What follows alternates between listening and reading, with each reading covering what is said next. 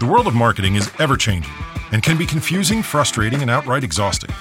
Welcome to Unbottleneck, the marketing podcast where experts share their experiences, stories, and best practices on online and internet marketing. Featuring Steve Wiedemann, former marketer for Disney, Skechers, and other well-known brands. Break through the hype with real marketing tips from industry leaders.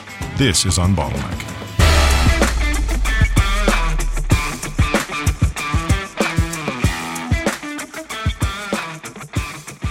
Hey everyone, welcome to another episode of Unbottleneck, the podcast where we solve common digital marketing problems, and we have a very special treat today. We have Scott, I get it right this time, Stauffer, spelled Stouffer, pronounced Stauffer. Scott is actually this genius that I've been looking forward to talking to since we started the podcast. We were in Napa, and I think we're on like episode 3 or 4 or something. I'm like, oh my God, I got to have Scott on the show. And it took me a year to do it. So I'm super excited. Scott's the CTO and co-founder of Market Brew, who we also are stakeholders in helping to help our clients get much more data from what's going on in the web analytics to support their search strategy. So Scott graduated from the prestigious Carnegie Institute of Technology at Carnegie Mellon University, where he earned a BS and an MS in computer and electrical engineering. He spent the last 20 years building out large-scale, highly distributed, and scalable software systems. We'll translate all that in a minute, in both corporate and small startup environments. He also acts as the company's chief evangelist, speaking to thousands of people each year at various events. In addition to experience at IBM, that's what he and I both have in common. I was at IBM Global, and other large organizations. He's helped raise millions of capital in early to mid-stage tech startups. And as a co-founder, he's been instrumental in rapid prototyping and product market fits. We'll talk more about that in a sec. He's an inventor and an author of multiple utility patents in the software and search space, ergo Market Brew. And he's also an accomplished musician, instrument pilot, and skydiver. Wow. Scott, how did you do all that? You look like you're like 23 years old. How is it you've done all of this stuff in such a short window of time? All right. Well, you're really setting me up here. Thanks for having me on. Of course.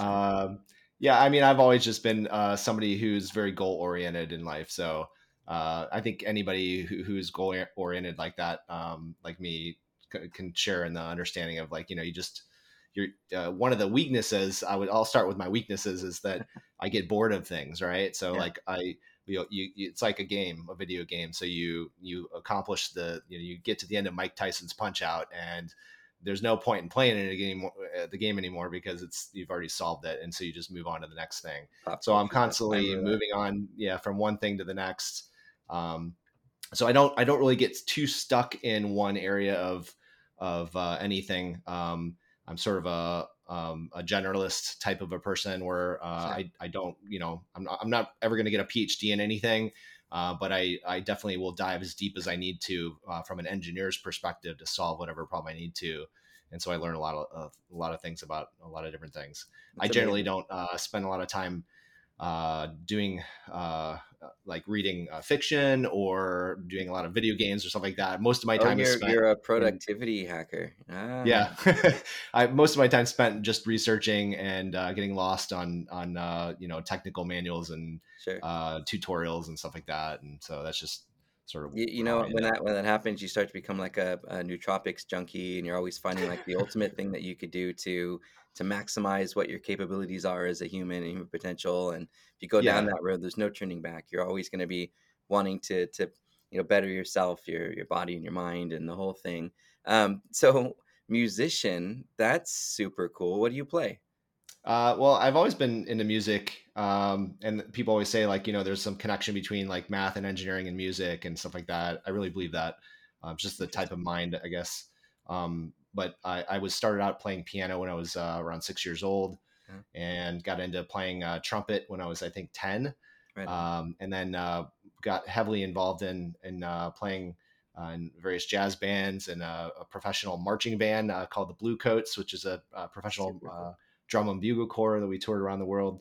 And so did that for a little while. That's incredible. I did. I was in a rock band for 4 years in San Francisco.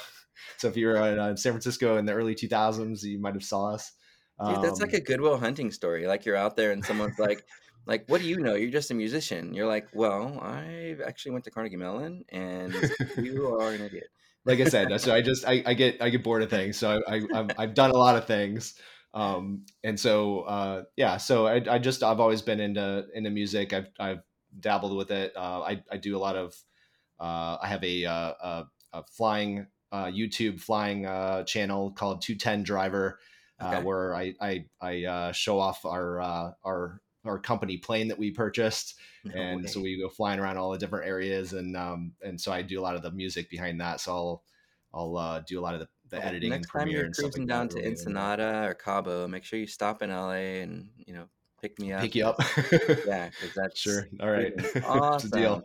So that the moral of the story is that there may be a correlation in brain function by getting into music and learning music. So I'm gonna put that one on my 2023 wish list of things I want to do. My list is like overflowing for this year, but next year I'm definitely getting into music. I always wanted to learn how to play guitar. Well, let's dive in. I know everyone's like, you've got a search engineer. Why the hell are you talking about music?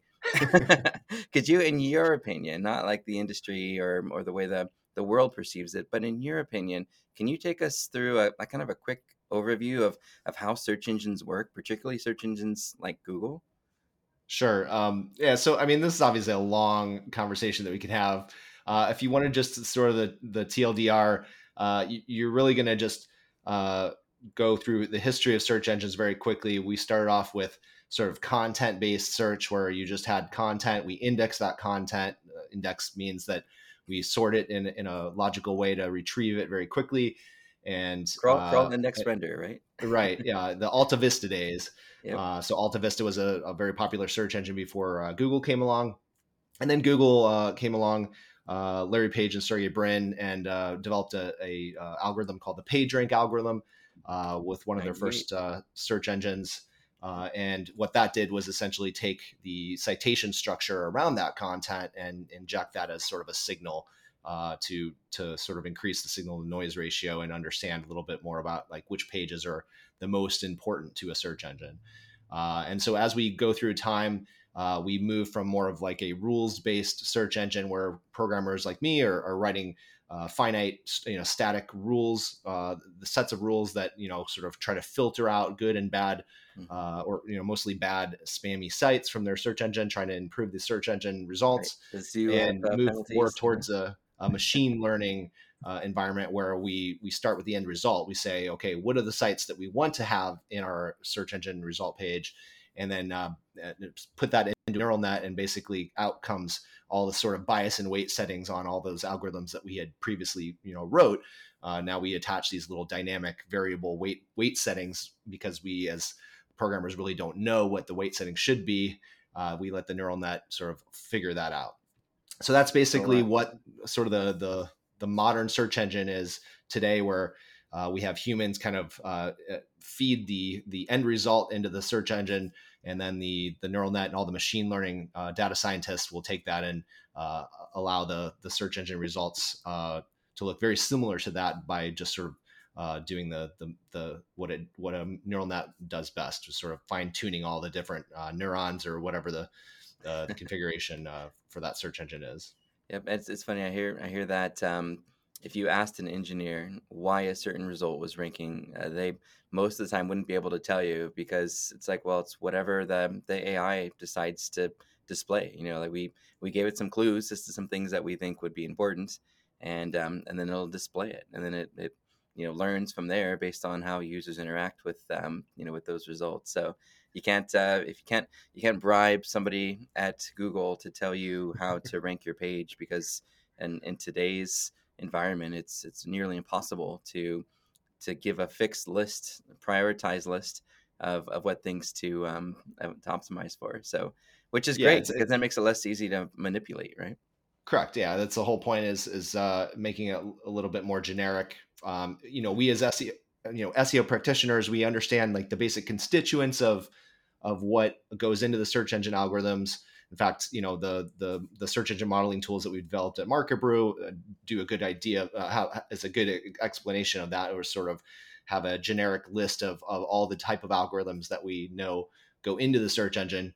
But again, we don't know what the individual weightings are. We kind of use a machine learning process, much like Google does, to sort of reverse engineer, sort of understanding which algorithms are more important in certain search engine result pages. So yeah, you can't really go to a search engineer and get the whole playbook.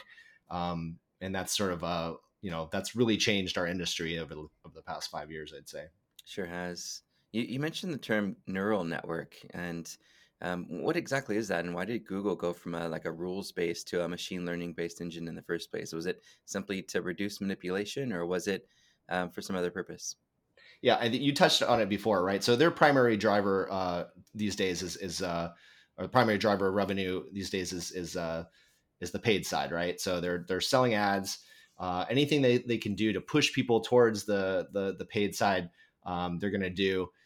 So that means up to, and not,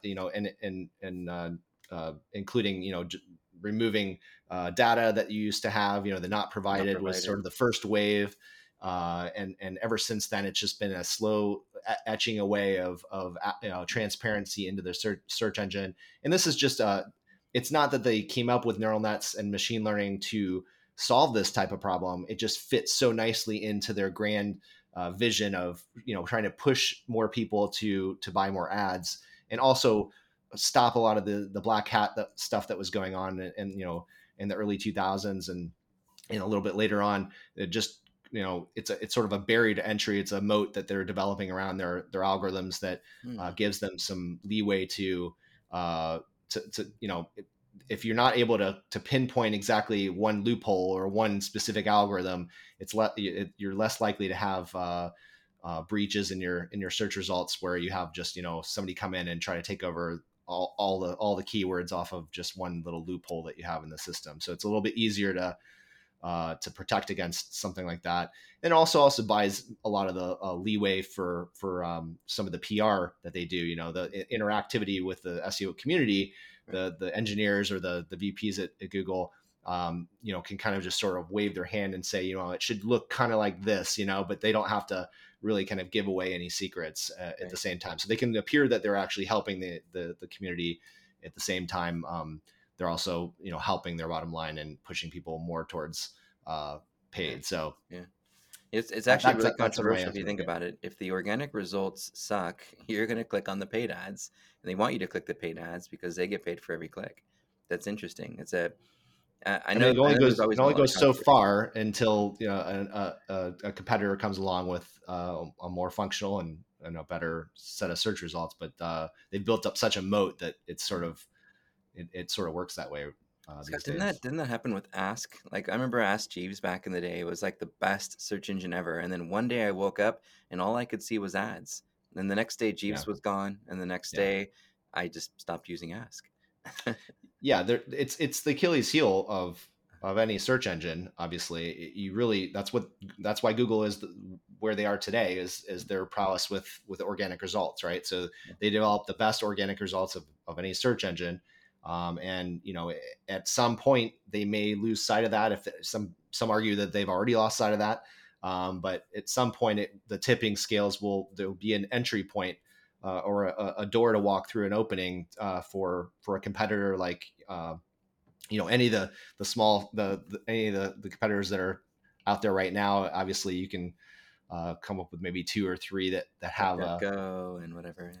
DuckDuckGo. I think there's another one recently, but it's the door is widening, I would say, at this point. It's accelerating in that respect. So we'll see. Google, it could happen to you if you're listening to this. So pay attention. Yeah, not anytime soon, I would say.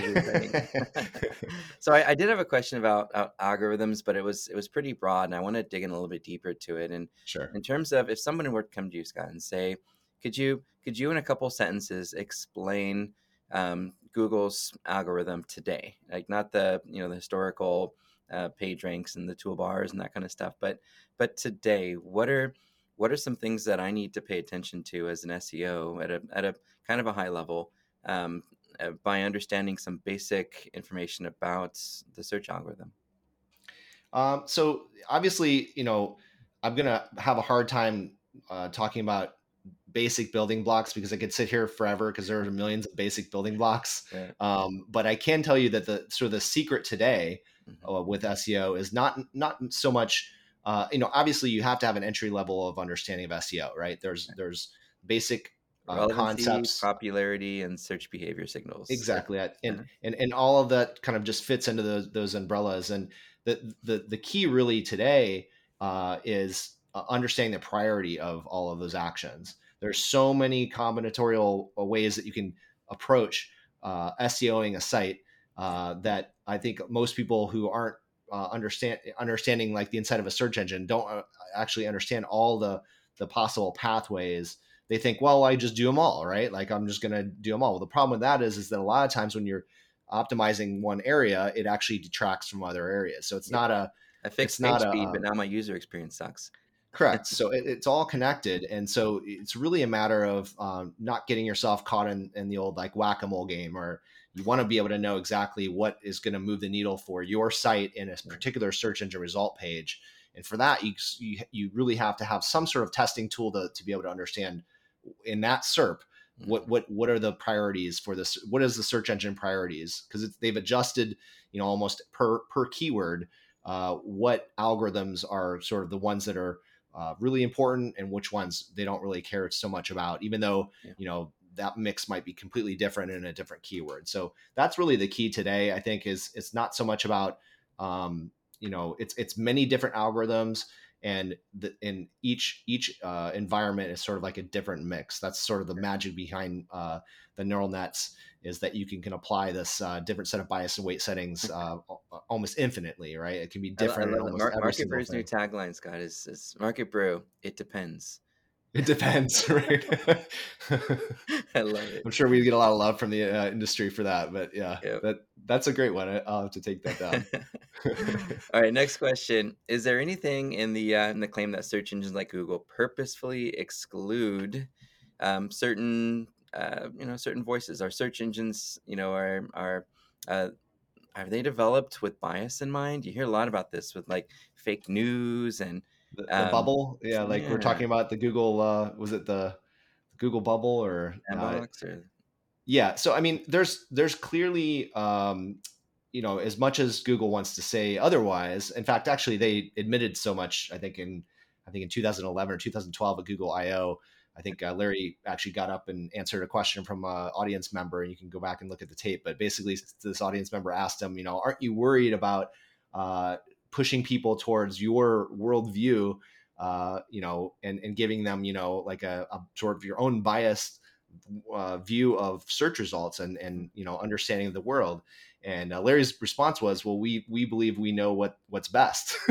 And it was kind of so jarring when he said that. Like all of us, we were just like, oh, like I didn't expect him to actually say something like that. I thought it was more going to be more, a little more self-introspective, just, hey, yeah, that's a possible problem, and that we're working to solve that type of thing.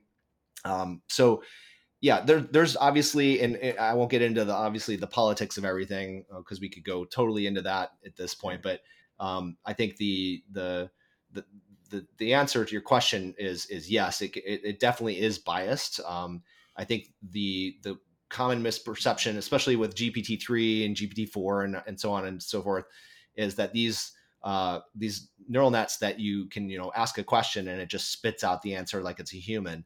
Yeah. People tend to forget that that is all based off of something that's already been written, already been published on the internet somewhere. Mm-hmm. And it's not like they're sort of deriving like a PhD would take in a bunch of different texts and come up with a new theory based off of some deducing something. It's all dependent on what they're feeding into the model, and in this case, it can be for manipulated. Google, that's the worst. Yeah, it certainly could, and it sort of is, right? Like if you think about Google's script where they get 100-page book on like this is what's good and what's bad, right, to its quality search rating guidelines. 167 right? pages last time I checked. 167 is up to, right? So essentially what that is the label handbook, right? So when you look at a neural net, for those of you who are familiar with what a neural net is, or machine learning, In machine learning, you have you basically are labeling data, and in this case, in the context of search, they're basically labeling the search engine result pages. They're saying these are good search results, these are bad search results. These are sites that look spammy, or these are sites I wouldn't give my credit card to, those kinds of things. And so you give it enough data, and then the machine learning can actually say, okay, well, I'm going to run it across a billion other sites, and I'm going to pick out all the other sites that look very similar to that, whether it's good or bad. And that way, in a way, it's a highly scalable process, right? We can just say, here's, tell us, humans, please tell us, what we should end up with, something that it should end up with. And then we can kind of go back and articulate what the different settings and bias and weight settings are for each individual set of the search engine model, or the algorithms inside of your search engine, so that we can arrive to something very similar to that. We're basically approximating that, taking a finite set of rules, and we're approximating something that's already been defined on the other end by those quality search rating guidelines. Different. You're right. That's why the search is so different for every query that you run. In some queries, you're going to get a lot of video and news and social, and other queries, it's all just blue links and black text. Yeah, and then you have your money and your life, your money or your life, and we've talked about, and in fact, Mark Abreu just is releasing an expertise factor algorithm, which is a way to define that, right? So we have a specific way to look at, and we do entity detection and disambiguation like any modern search engine does, and we get basically the understanding of what the piece of content is. Your own knowledge graph. That's awesome. Yeah. So once we have that information, we can understand, any given page on the internet, what the level of expertise is, right? So what the content is on that page, and what it would look like if that person was an expert, right? We know the body of topics. We know the cluster of topics that are surrounding those topics that you're talking about on that page. And if you were an expert, you would then expect that expert to touch on all these various areas, right, versus somebody who's more of a narrow focus on their content. And so that expertise factor, we throw that into the model as an algorithm. How important or less important, we don't know. We use this thing called particle swarm optimization. It's a artificial intelligence approach to sort of like this genetic algorithm that allows us to sort of reverse engineer it. We can kind of point it to any search engine result page, and out comes sort of like all the bias and weight settings on our model that approximate what those results look like. Very similar sort of to what they're doing with machine learning and Google, but it's sort of a different approach to it. Same result, where we can then say, okay, well, in these search results, expertise is very important, or in these search results, expertise isn't as important. And so what you'll find in the your money or your life sectors is that expertise score has a lot more importance in our models, right? So you can actually see this in the models where those areas, those SERPs, will contain a higher weighting or bias and weightings for those types of algorithms. Mm-hmm. So yeah, it really depends on the sector, the industry sector. There's so many different factors, right? We could go in all day about like what differentiates or makes one industry different than the other. But the idea behind this is that Google tries to write this 167-page document so that their raters can just go and look and give them that feedback, and then it all kind of just gets scrubbed into the model that way. So I love it. Yeah, so, there's a lot of conspiracy about whether those are ranking signals that they're using in the guide, and you've hit on something really important, because it really isn't. It's a third party. It's not even Google in the raters group. It's like a third party that's doing these ratings, and all they're doing is rating whether a search result, like you said, is spammy or helpful or useful or dangerous. And I do think that the content guidelines can be biased, though, right? So like if you ask a question, if your guideline says, we believe sites that do this are not as trustworthy. Right. So any sites that look like this, mark a certain way. So it's almost like, in a courtroom, like a lawyer leading on the witness, right? Like it's sort of the same concept where it depends on who, and you could argue as a search engineer, you could argue today that the person who comes up with these guidelines, this quality rater guideline, are some of the most powerful people in the world, because they're in effect adjusting the worldview of everybody that uses, the number one search engine in the world. So It's true. It definitely does stand to reason. There's quite a bit of bias, There's just by definition. the question does come up a lot where, so if Google's crawling my website, they're going to look for a trust signal or an expertise signal. And my understanding is that it's not that smart yet, right? It can't just say, oh, here's a name that I recognize. Like, and there was this thing called author rank for a while, for a very Right. short window that did play a little bit of a role and allowed you to have your thumbnail of your picture next to your result. But I believe that Radar Guide, like you said, is a separate document to help influence the change in search, but doesn't mean that Google is going to crawl your site and look for those signals, right? I think it has to do with just the types of sites that appear for certain queries and trying to provide better answers when people are performing those queries. And you're right, it's very it can be manipulated. It's so much to the point. I know I have a client that's in the Rolex industry. I think we've talked about him before, and he's a consignment site, and he's going after all these upper funnel keywords that are really helpful pages of great content. One of them is how to find your Rolex serial number, and the featured answer that came up wasn't his, and he was like, "What's going on?" So we took 6 or 7 words from that featured answer, put it in quotes, and did a search, and we found some, I don't know, like 20,000 spammy websites that were using that text as a way to sort of force Google to think that their answer was the best, even though their page, didn't really have any good links to it. It was just like this mass syndication, like in the old days of Black Hat SEO, the SE Nuke days and Traffic Geyser days or whatever, right? And hopefully those tools are gone by now. But it was disheartening because our goal as a business is to create great content, to share it, get other people to share it if they find it helpful. And then when competitors go to China and Russia and they pay tens of thousands of dollars to spam the hell out of the search results, or to spam the hell out of the web with their short answer, with an H2 or an H1 right above it with how to, where to, why to that they want to appear for, it feels like a losing game. And I know Google's trying to get better with detecting spam. They do that, I think, pretty well with links, but I don't think they're doing it yet with context. And I know it's kind of off topic, but could you talk to that a little bit? I mean, these are all things that keep up a search engineer at night, right? I mean, honestly, we've built our search engine to be sort of like a model of Google, right? That has all the different components that we've sort of a lot of it was grandfathered in when things were really easy to understand, so we knew which algorithms to incrementally add to our model. Right. But so we've got this whole host of all these algorithms in MarketBrew that it as a search engineer, I fully understand the challenge that is constantly tasked with their team, right? So no matter what you do, there's always going to be something that you could use to abuse the system. And it really it's just a matter of understanding how the search engine works and then using that against the search engine. I think machine learning obviously has gotten us way further down the road as far as getting rid of all those loopholes I could talk to you about before. But I think,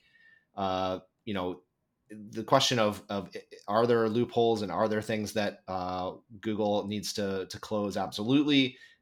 Is machine learning, is this neural net approach infallible? Absolutely.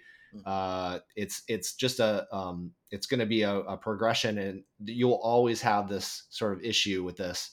I think the worry I have for Google specifically is that as they become less transparent in their goal to sort of push everybody into paid and try to get as far of a reach away from their organic underpinnings with the SEO industry. Once you lose touch with the industry that itself can help feedback and help you with your search engine, you run the risk of it just being taken over by the only people that really want to stay in the game, which is the black hat people, the ones that stand these fly by night operations where they can just take a stab at it for a couple months and take another stab at it, and it's really just it's not a real business, right? It's not a brick and mortar way of viewing the world. So Yeah. So I think, back in the day, I think like 10 years ago when we were doing Market Brew in the early stages, one of our taglines was like, we're actually because everybody, we'd talk to Google people and they'd be worried about what we're doing. Cause are you reverse engineering Google? Are you like, what are you, our adversary here? Sure. And so one of the things that we always came back to them with is we're actually showing people what a search engine wants to look at, how a search engine wants to view the world. Right. What's good for a search engine. And so in effect, what we're trying to do is sort of fight against this grain that they're trying to take data away, and we're trying to give data to the SEO industry, right? We're doing the opposite. We're trying to make it more transparent. They're trying to make it less transparent. I don't think that we're in odds with them specifically. I think we're both trying to help Google, but just like we go back to the paid side of things, it's really clouded their vision, right? They really have lost track of the need to stay in touch and make sure that feedback loop exists within the SEO community. So yeah, the controls are definitely going away. I can feel it. I can feel it in how they're handling paid with a lot of the bidding automation and, hey, don't even worry about keywords anymore. Just put your URL in there. We'll crawl your website. We'll figure it out. Keywords don't exist. Yeah, that's right. We're entities, and so interesting. Yeah. I remember there was a day where we would bid on every permutation of a keyword, singulars, plurals, misspells, Yep. everything you could imagine to make sure that we had the full girth of visibility that we can have when we did paid. The good thing is they're still giving us that data in the paid side, so we can learn from that, and it's an expensive learning, but if you do some paid search for a while, and even some display, in Google Ads, you get some data that you can pull back into your SEO strategy for, for example, the search term data. What search terms actually produce sales or leads for you? And are those words incorporated into the copy on your website somewhere? Do they have a dedicated page assigned to them that you could, then, point your ads in your ad group to? The placement reports, you could look at those as native advertising opportunities, and just reach out to those sites and say, hey, we're getting some really good traffic from your site through a Google ad. We'd love to do something a little bit more formal with you with advertising. And then you go back a few months later and you say, hey, we've been doing really great with the advertising we've been doing with you. We'd also love to do something more on the organic side. We just did this study, you have this research. We'd love to give it to you. Just give us, credit for it. And they're going to want to say yes, because they're not going to want you to stop advertising with them. So there's some ways that you could do, you can augment your organic strategy with the data that you get from paid. How long we'll get that data, I don't know. And you definitely don't want to use your remarketing data from placements to optimize your organic, but the demographic information can be helpful, because as you understand, who's actually clicking on ads that's becoming a customer, you can rework the language on your site, like you mentioned, using tools like Market Brew to use the right words and the right topics that are important to those users that are driving customers. So yeah, I think there always needs to be that marriage between paid and organic. Absolutely agree. And I one of the things that we're able to see in Market Brew with the search engine models that we have is the ability to understand how relevant keywords are still, right? So like, I know there's a lot of proponents out there. I know some of you by name who are watching this probably now, and they're going, don't say it, but keywords, we actually have a keyword model understanding of content. And then we also have a semantic entity topic modeling, what you think of today as is sort of like the way that Google looks at content. Ooh, we could do a whole podcast just on that. We totally could. So we have we call it market focus. That's our keyword based algorithm. Yeah. And then our spotlight focus, which is the sort of the semantic entity way of view of the world. And both of those get put in each model, and both of those go through the same particle swarm optimization. They get calibrated the same way, so we can see in every single search engine result page which ones are more important than the others. And believe it or not, the keyword algorithm is still very, very strong across many different keywords and industry sectors. So as much as people want to believe that keywords don't exist anymore, or it's all about semantic entities and entity modeling, it's a little bit of both still. I think it's as a search engineer, you'll never throw away a signal, right? You might just say, hey, here's a signal. If it's down, we've got meta description in our model, right? It's still there.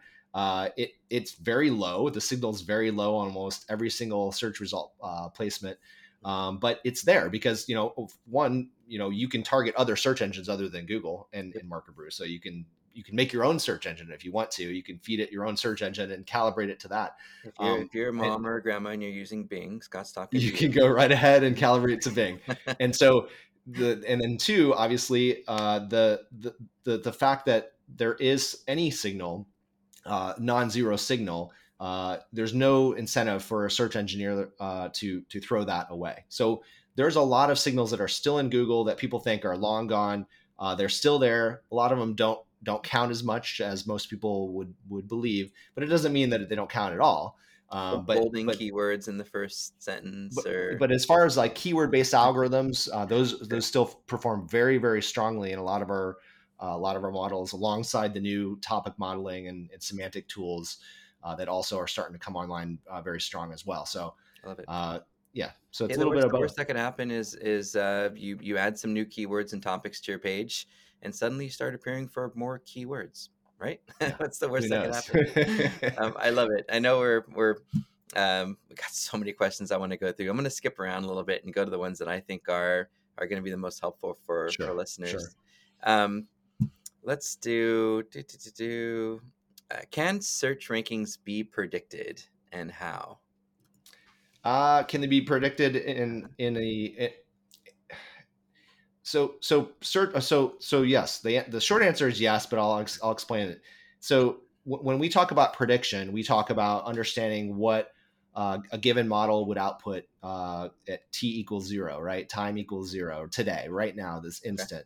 Okay. And that itself is actually a prediction, right? Because what you see on Google search results is often not at t = 0. It's usually t plus insert your number. It can go as far as like 60 days or even longer. If it depends on, the age of sites and stuff like that, or in different industries. I think people get very confused a lot because, a lot of my friends that work at some of these big e-commerce companies on their SEO teams, they say, well, Scott, I can publish something today and it'll show up in the search results like literally in the same day. Like I'll see I'll see the update in the search results.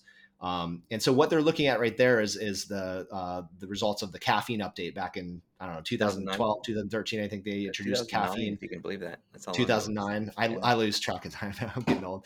But so that caffeine update, what that did is it sort of separated, desynchronized or made it asynchronous, essentially, the updating of the search results and their scoring process, right? So before, what happened is you had to wait till this sort of serialized process of scoring, running through all these different algorithms. Why is it serialized? Well, it's because that a lot of algorithms, the inputs to these algorithms depend on outputs of these other algorithms, right? So you can't just run them all in parallel on different servers. So a lot of them have to be run. Yep. Yeah, and so exactly. It's the definition of why Google Dance exists. So you had this process where you had to wait a specific amount of time. It could be as quick as a few weeks or as long as a few months. Back in the day, we had the supplemental index. It could be 6 to 12 months if you were in that index. So you would have to wait till the scoring process was over. Today, what happens is they've selected they've sort of said, okay, part of this is UI, right? So our search results, part of it is like a user interface type of update, and the other parts are really just kind of like, the other part is the ranking and the ordering of everything. And so a lot of times what people see is the UI part, the caffeine refresh, where you're basically making a change to the meta title or description, or it doesn't really matter what it is. They basically will pull in that new data into their search results, into the index, and they'll do that very quickly. And so that part of it has no test, right? That's not a you deserve to be here. It's hey, we think you might be a good result based on this change. We'll test you based in off the that. previous scoring that they've already Yeah, run, right? The yeah. previous round of scoring. And so, And you always so what ends disappear and up go to the second page, and you're like, what happened? I was number one. correct. Yeah. So this is what you'll see this question pop up all the time Yeah. on various forums. People say, I published this. I was great for 30 days, and all of a sudden I just fell off the map. What happened? When I published the data, we went up like 5 ranking positions. And then what happened? So what they're seeing here is this sort of the two different processes. They're seeing the UI refresh of the SERP, and then Google finishes running their changes through all of these serialized process, this scoring process that they take every single piece of content and link through, and out comes the new sort of new ordering of results, and that then they'll see that, and their rank trackers will pick that up in another 30 days or whatever. And so basically when you ask the question, can search results be predicted? It is possible. I'm trying not to be very promotive of Market Brew, but that's essentially the process of developing a search engine model, calibrating that model to whatever search engine that you're trying to emulate. Once you have a calibrated model, you can get to t=0 very quickly because you don't have to crawl the whole internet. You don't have to score the whole internet. So in Market Brew, we can simply just have a what we call analysis groups, and it's just a sort of a little universe of pages and links, and so it's a sort of like a mini Google, and so we're able to very, very quickly run that through the model. Any changes that you might do, or any competitor changes that might be happening, we can run that through there very quickly, and so we can get to t=0 very quickly. We're not t=0, but we're much closer to t=0 than any other possible scraping and much better tool than that just relies on Google's search results. Yeah, I love it. Much better than just guessing. And those prediction models are important because businesses need to start forecasting, what their potential is. We have a restaurant brand that really is focused on off premises right now during the pandemic with delivery and takeout, carside, curbside, and we're constantly testing and trying ways to to move pages up and move content up, get pages more visibility. Had we not created a very ambitious forecast of where the opportunity was, they probably never would have approved the initiative. They didn't know, right. What their potential was. So this prediction model, boy, if I could have ran it through, it would have been incredibly different view for them, and probably would have meant incremental work for all teams to start hacking away at. In the I think of it. time, oh, go ahead. Yeah. I just think of it as unit testing, right? So like from an engineer's world, you want to boil it down to unit testing. You want to be able to introduce any small change to a site and just test that one change. You don't want to have to batch it in with 100 different changes. Yep. So if you can create a tool that can unit test or have a way to very quickly test small changes, that's really what your goal is, and that gets you to what you were just describing. Love it. I got 2 more questions for you, and we'll wrap it up. The first Sure. one is about Google's black box. You've mentioned that before. What exactly does that mean, or what do you interpret it as? I mean, it's just a euphemism for sort of the opaqueness of Google. We from a marketing perspective at our company, the way that we position ourselves is obviously, if you're using another tool, likely the data is coming from outside the black box, right? So you're scraping the data off of Google search results. So you're not really looking inside of the search engine at all. You're just basically looking at the final results, right? The final nodes or exit points out of that large box. And so, that Google black box is sort of the thing that continues to grow as all this data is being pulled away. So that's all it is. It's just a sort of euphemism. No worries. All right. I think everyone, me included, want to know what's going on with Market Brew right now. There's so much. Last time I was in the system looking around at ways that I could optimize content and different topics of things that I could create and tests that I could run. What's new? What's happening at Market Brew? So we're rolling out basically Market Brew 2.0 across the board. There's a ton of stuff. The thing that we're rolling out actually on let's see what today We've been we're talking doing this this for a Saturday, couple months now, so it's really going to happen. We're recording. Yeah, we're recording this, and it's January 24th. At the end of this week, we're actually doing a soft release, which we'll be doing a little bit more publicly a couple weeks from now. But we're releasing a brand new UI. So basically, the whole thing is getting refreshed. It's getting sort of like the nicest looking UI that any tool has out there today. That's amazing. We're very proud of it. We've gone, thousands of hours of work has gone into this from the team. Just not just refreshing the UI, but also understanding what the challenges are from a workflow perspective, what users want to see, eliminating as many clicks as possible. It basically just a lot of feedback from our clients and internally from our team, just on what as an SEO, in-house SEO, or as an SEO agency, what do you want to see? How do you want the tool to perform? So all of that's going to be rolling out, and so we're very excited about that. We've added a bunch of stuff lately. Let's see, I have a list here. I remember I had a little. You're going to ask this question. We talked. Yeah, so the last quarter, we just introduced MarketBrew Spotlight. So Spotlight basically is our knowledge graph inside of the model, right? And so it basically does a couple things. It does named entity extraction, entity detection, name resolution, and entity disambiguation. So it does a lot of things where you can feed it a piece of content, and it'll extract out the entities in the content, and it will actually link those entities directly to the Wikidata corpus. So Wikidata is a structured data corpus that's built upon Wikipedia. Right. So essentially, we are tapping in and building our own knowledge graph as we build these models.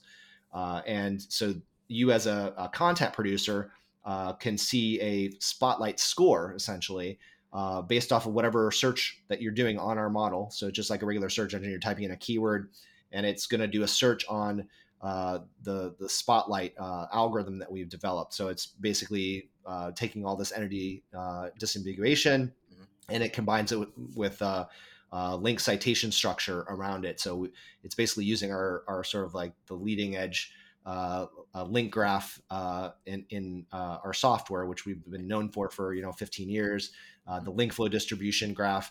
And that basically gets tied into the Spotlight focus, and you get this sort of basket of phrases or basket of Spotlight entities that the search engine now knows this page is about. And that gets scored against whatever keywords that you query against. Just like if it was HTML, right? You're scoring that HTML, you'll score this basket of phrases.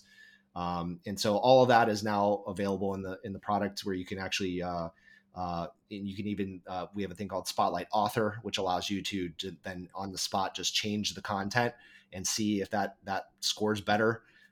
So you can essentially just, as a content producer, it's sort of a dream, because you can start writing, put it into the model, and then instantly see what the gap is between your content and the outperformer in the model. And then the model gives you the knowledge graph. So you can literally just go in and say, oh, well, I'm missing, it'll tell you the coverage. So it'll say, you're covered, 40% coverage on this topic. And you can go and click in all the topics and subtopics and just pull out the abstracts and start writing about the content that you're missing. Build your content marketing calendar. I love it. Yeah. So, I mean, it's literally just a sort of a way to put your content on steroids. We also did the introduction of the expertise score, which I talked to you about a little bit briefly before. And this is a way to sort of the E and the EAT algorithm, where we're able to understand what the expertise level of the content was. There were previous algorithms in our model that did sort of like a first generation way of understanding the content writing level skill, sort of a grade skill. And I think that the Hemingway app had something similar. As you're writing, it told you what level. Yeah. Like you're writing for somebody with a master's degree. You're writing for somebody. In our models, it was very weakly correlated in our models, and now that we've introduced the expertise score, one of the first things that we were noticing right away is how well it was correlated. I mean, it was instantly highly correlated without any fine tuning of our team. So we knew right away off the bat this is a pretty strong signal in 2022. So that was done. Users understood that more, Scott. I feel like I feel like business owners, when it comes to keywords and content, they say, I need to rank for this keyword. They go to, a college student or intern or freelancer and like, hey, write me some content.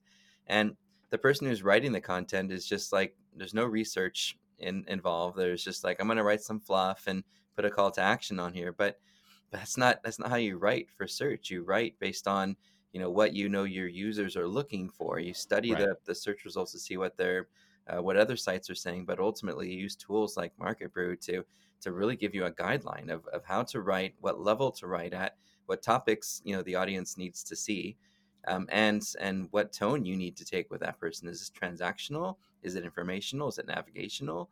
And Right. I think a lot of unfortunately most writers don't take all those different elements into consideration when they're writing content. And like, my content's amazing and it's 1,000 words and it's got all these pictures, right? But it's not what users want for the query that you're trying to rank for. And Yeah. I'm glad Market Brew exists to help webmasters and writers do that. And I mean, to be fair, we're not the only ones that have amazing content software, right? There's lots of companies out there that have great content writing capabilities.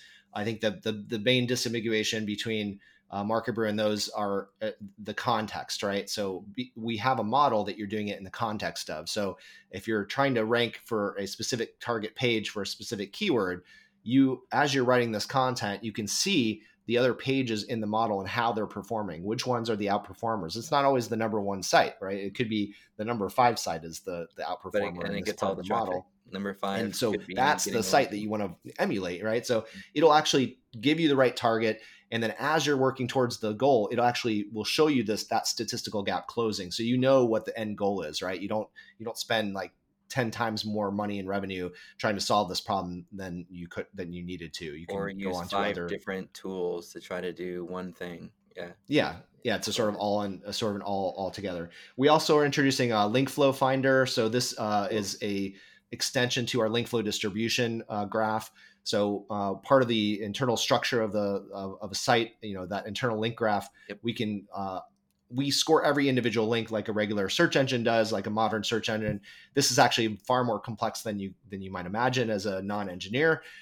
This is something that where every single link has many different algorithms that then depend on, for instance, like the relevancy of an anchor text in a link, right? To get the relevancy, you have to also score the spotlight focus and the market focus of that target page to understand what is the relevancy of that target of that anchor text to the content of the page. And is And the that link in a block module or in the body context? And correct. Is it editorial? Is it reciprocal? Is it site-wide reciprocal? There's all these things that where you're not just exploring one level of algorithm off that link, but it's like literally you have to stop it at some point, right? Because you could continuously recursively calculate this if you wanted to. And so the scoring of links is highly complex, and it's also very high compute, right? So that's a sort of a big secret sauce that we have in Market Brew that we've sort of efficiently optimized over the years, where we can take large scale sites and efficiently score every single individual link that we need to, and input that into these link graphs. So we get these really, really nice link graphs. They're very accurate. We know exactly how much a search engine attributes to any individual page based off of all types of things. It doesn't matter whether you canonicalize things or you 301 redirected or meta robots blocked or whatever. It takes all this stuff into consideration, and then the goal, really, the challenge is then how do we move that graph, right? So if we got our homepage is at number 7, right? If it's getting the 7th amount of link flow distribution in the site, how do we move that to closer to number 1? And so, it's always been a kind of a struggle manually trying to convince people or explain to people what are the different options to do that. And then obviously there's political considerations in each company of can we even do something like that? So we created this thing called the Link Flow Finder. And what this does is it actually uses our internal Lucene query parser inside of Market Brew models to search for all the places in the content in the site, knowing all the link flow distribution information from all those pages as well, to output sort of what are the best places to go and harvest these internal links. Right. So you mentioned a keyword, and but you're not using that keyword to link to the respective page. Or worse, you're emphasizing a keyword on a page and it's cannibalizing the page that you're trying Correct. to rank. So by Yeah. linking So that to the so right it's a page. sort of an automated way to push Wow. this forward, where you can kind of just find where all that link flow is that you need. And then obviously in the future, in the end of 2022, we're looking at a thing called the I'm gonna get this right, the Market Brew link script. Okay. So we're looking at link script, which is basically just a tag that you'll add onto the page. This is not new. Some other companies do this, but we're doing this in the context of an actual search engine model, where it will actually detect and do the link flow finding for you, and sort of insert that those links as necessary to essentially anneal the link flow distribution so that it's the way it's supposed to be. So that's a really cool thing. We have a schema generator that we've entered into the system. So part of the Spotlight focus, it gives us the ability to extract all those entities out. And now with a sort of a click of a button, you can just copy a schema that you can paste on each page, and that taps. So this sort of SERP has connects lots of into the video Google. thumbnails, so we'll use the video object schema on this page since we have a video, as Yeah. opposed to the FAQ page markup, since none of the results seem to have an FAQ snippet under them. So you're using the right snippet for the page based on the SERP. I love that. God, Yeah, you guys and are it allows you to, geniuses obviously with you can customize and stuff, but it's ready to go out of the box. You just copy it. It's extracted all the entities out, it. and then obviously we're going to have some version 2.0 products where you can customize that so that it doesn't include certain entities that you don't want and stuff like that. That is sick. I can't wait to see 2.0. I know I saw a little bit of a preview of it a couple months ago, and I was like, when are they rolling it out?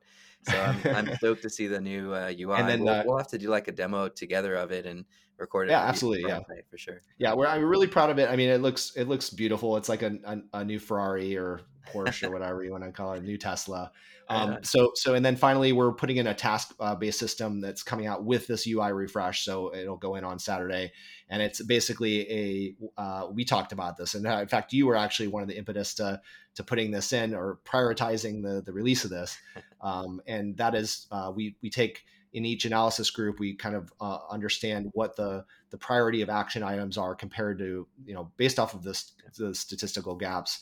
And we introduced a ton more boost factors or algorithms into the model now.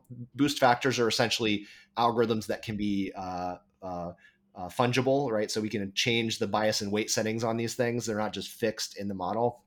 And so we've added about 3 times the amount of algorithms that we had before.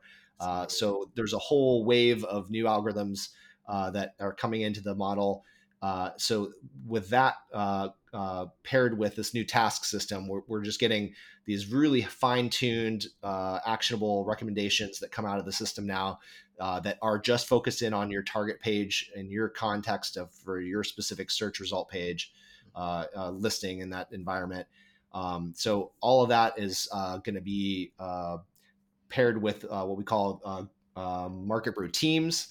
And so Market Brew teams essentially is what you kind of think of what a team is. It's sort of like the workspace management Workflow. type of a thing, Yeah. Workflow, and you can assign these tasks to certain groups and members. CRM, the tasks I love themselves it. are broken down into like the types of tasks, so you can essentially assign certain types.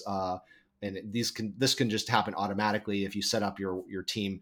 You can have an on-page team, and they will only see a feed, a flow of all the on-page tasks, and sorted by this optimization score essentially. So that basically is a new thing that's coming out. Let's schedule a demo session, then we'll do some editing on it, so that way we have something that we can share, because there's a lot of things you're going to explain that some people might think is a little bit over their heads, and during the call what we'll do is I'll help kind of bring it down a level for those people that are good at search but don't necessarily understand algorithms the way that you do.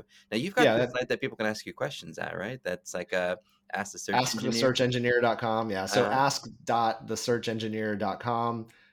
It's just I just started. I threw it up there. It's just a kind of a personal site where I just said, hey, if you want to ask a question, Haven't really spent too much time on it because Oh, you're we've gonna been hate me. pushing I'm so gonna blow hard on you up. Market Brew. I hope you have 26 hours in a day because I'm gonna be loading that thing up, man. I talked at the Advanced Search Summit in Napa last year, and I was the one in the front row who was on his knees doing this thing, like the bowing and I'm not worthy. And so the story behind that is, well, I mean, like the day before, I sent out a tweet saying, I'm gonna basically do a Q&A session. I decided I wanted to just do a Q&A because I had so many questions. I figured let's just turn most of this into a Q&A. I'll do a quick thing on Market Brew and we'll just answer questions from a search engineer's perspective. And that was so highly popular that I kind of that really kind of was the impetus to starting this site. But I ended up with like 30 or 40 different questions just from like one person. One person alone filled up the entire timeline. So we basically just spent the whole session answering questions, and it's surprising, with the lack of transparency and the opacity of Google's black box or Google's PR team or whatever. The desire to talk to an actual search engineer and get an actual search engineer to just respond from an engineer's perspective, not an SEO perspective or a marketing perspective. Just, as a software engineer that designs search engines, what is the perspective on a lot of these questions? So that's sort of what I enjoy doing it, because it's just a passion. I've been doing it for so long that it's fairly easy. There's a lot of frustrated SEOs out there. So you're helping to relieve uncertainty. Sure. You're helping to give a voice to something where a lot of folks feel lost, especially those, whose skill sets lie in content, and in the off-page side of outreach and link earning. That the tech geeks, I'm sure they eat the stuff up, but the content and outreach folks, this is all new territory for them. The fact that you're giving them a voice where Google's giving them a lot of vagueness in many cases, I think it's a great thing that you're doing that, and I'm definitely gonna load that sucker up. So. Yeah, and the end goal for Market Brew really is, we've been mostly in the enterprise space for the last 5 years, and we're trying to move towards the agency and the sort of the small business space where we can distill all of this complexity down. And it's a hard challenge, right? It's not something that's just we can just do it. We can make a simple platform, but it's not going to really be that powerful, and it's not going to really do. People have built plenty of simple platforms for entry level and intermediate SEOs, but we're trying to take something that's very, very complex, an actual search engine, and boil it down into actionable tasks. We're going to be introducing how-to videos on each screen. Now that we have this beautiful interface, we'll try to have this workflow that anybody can use, whether you're just starting out or you're an expert in-house SEO to large e-commerce brand. So that's sort of the goal. It's good. It's a never-ending goal, just like a search engineer at Google. It's a never-ending goal to close up all of their loopholes and continuously try to improve their, like you said, you found so many different content hacks right now that are screwing up their search results. So just like they're staying up at night, late at night, I'm constantly up at night thinking about like, we could introduce this signal because, this could help our this group of people very easily to understand, how the search engine is behaving in that part of the world or that part of the SERP. So we're just going to continuously do what we do best, which is just build search engines. And hopefully that'll have good utility in the industry. Already has. Can't wait to see 2.0. And Scott, thank you so much, by the way, for hanging out with us and really nerding out on search and search algorithms. I love it. Yeah, I'll do this anytime. Ask the search engineer. Is that what it is? ask.thesearchengineer.com and then it's marketbrew.ai for the site. We'll have a new site up probably in a few weeks. Okay. And the soft release of the new interface, so all of our existing clients will see that on Saturday. And we'll get all the links in there. Scott, thank you again for your time today and for being on the show. And we're definitely going to do this again. I can't wait to do that demo with you. That was a pleasure, Steve. Thanks, everybody.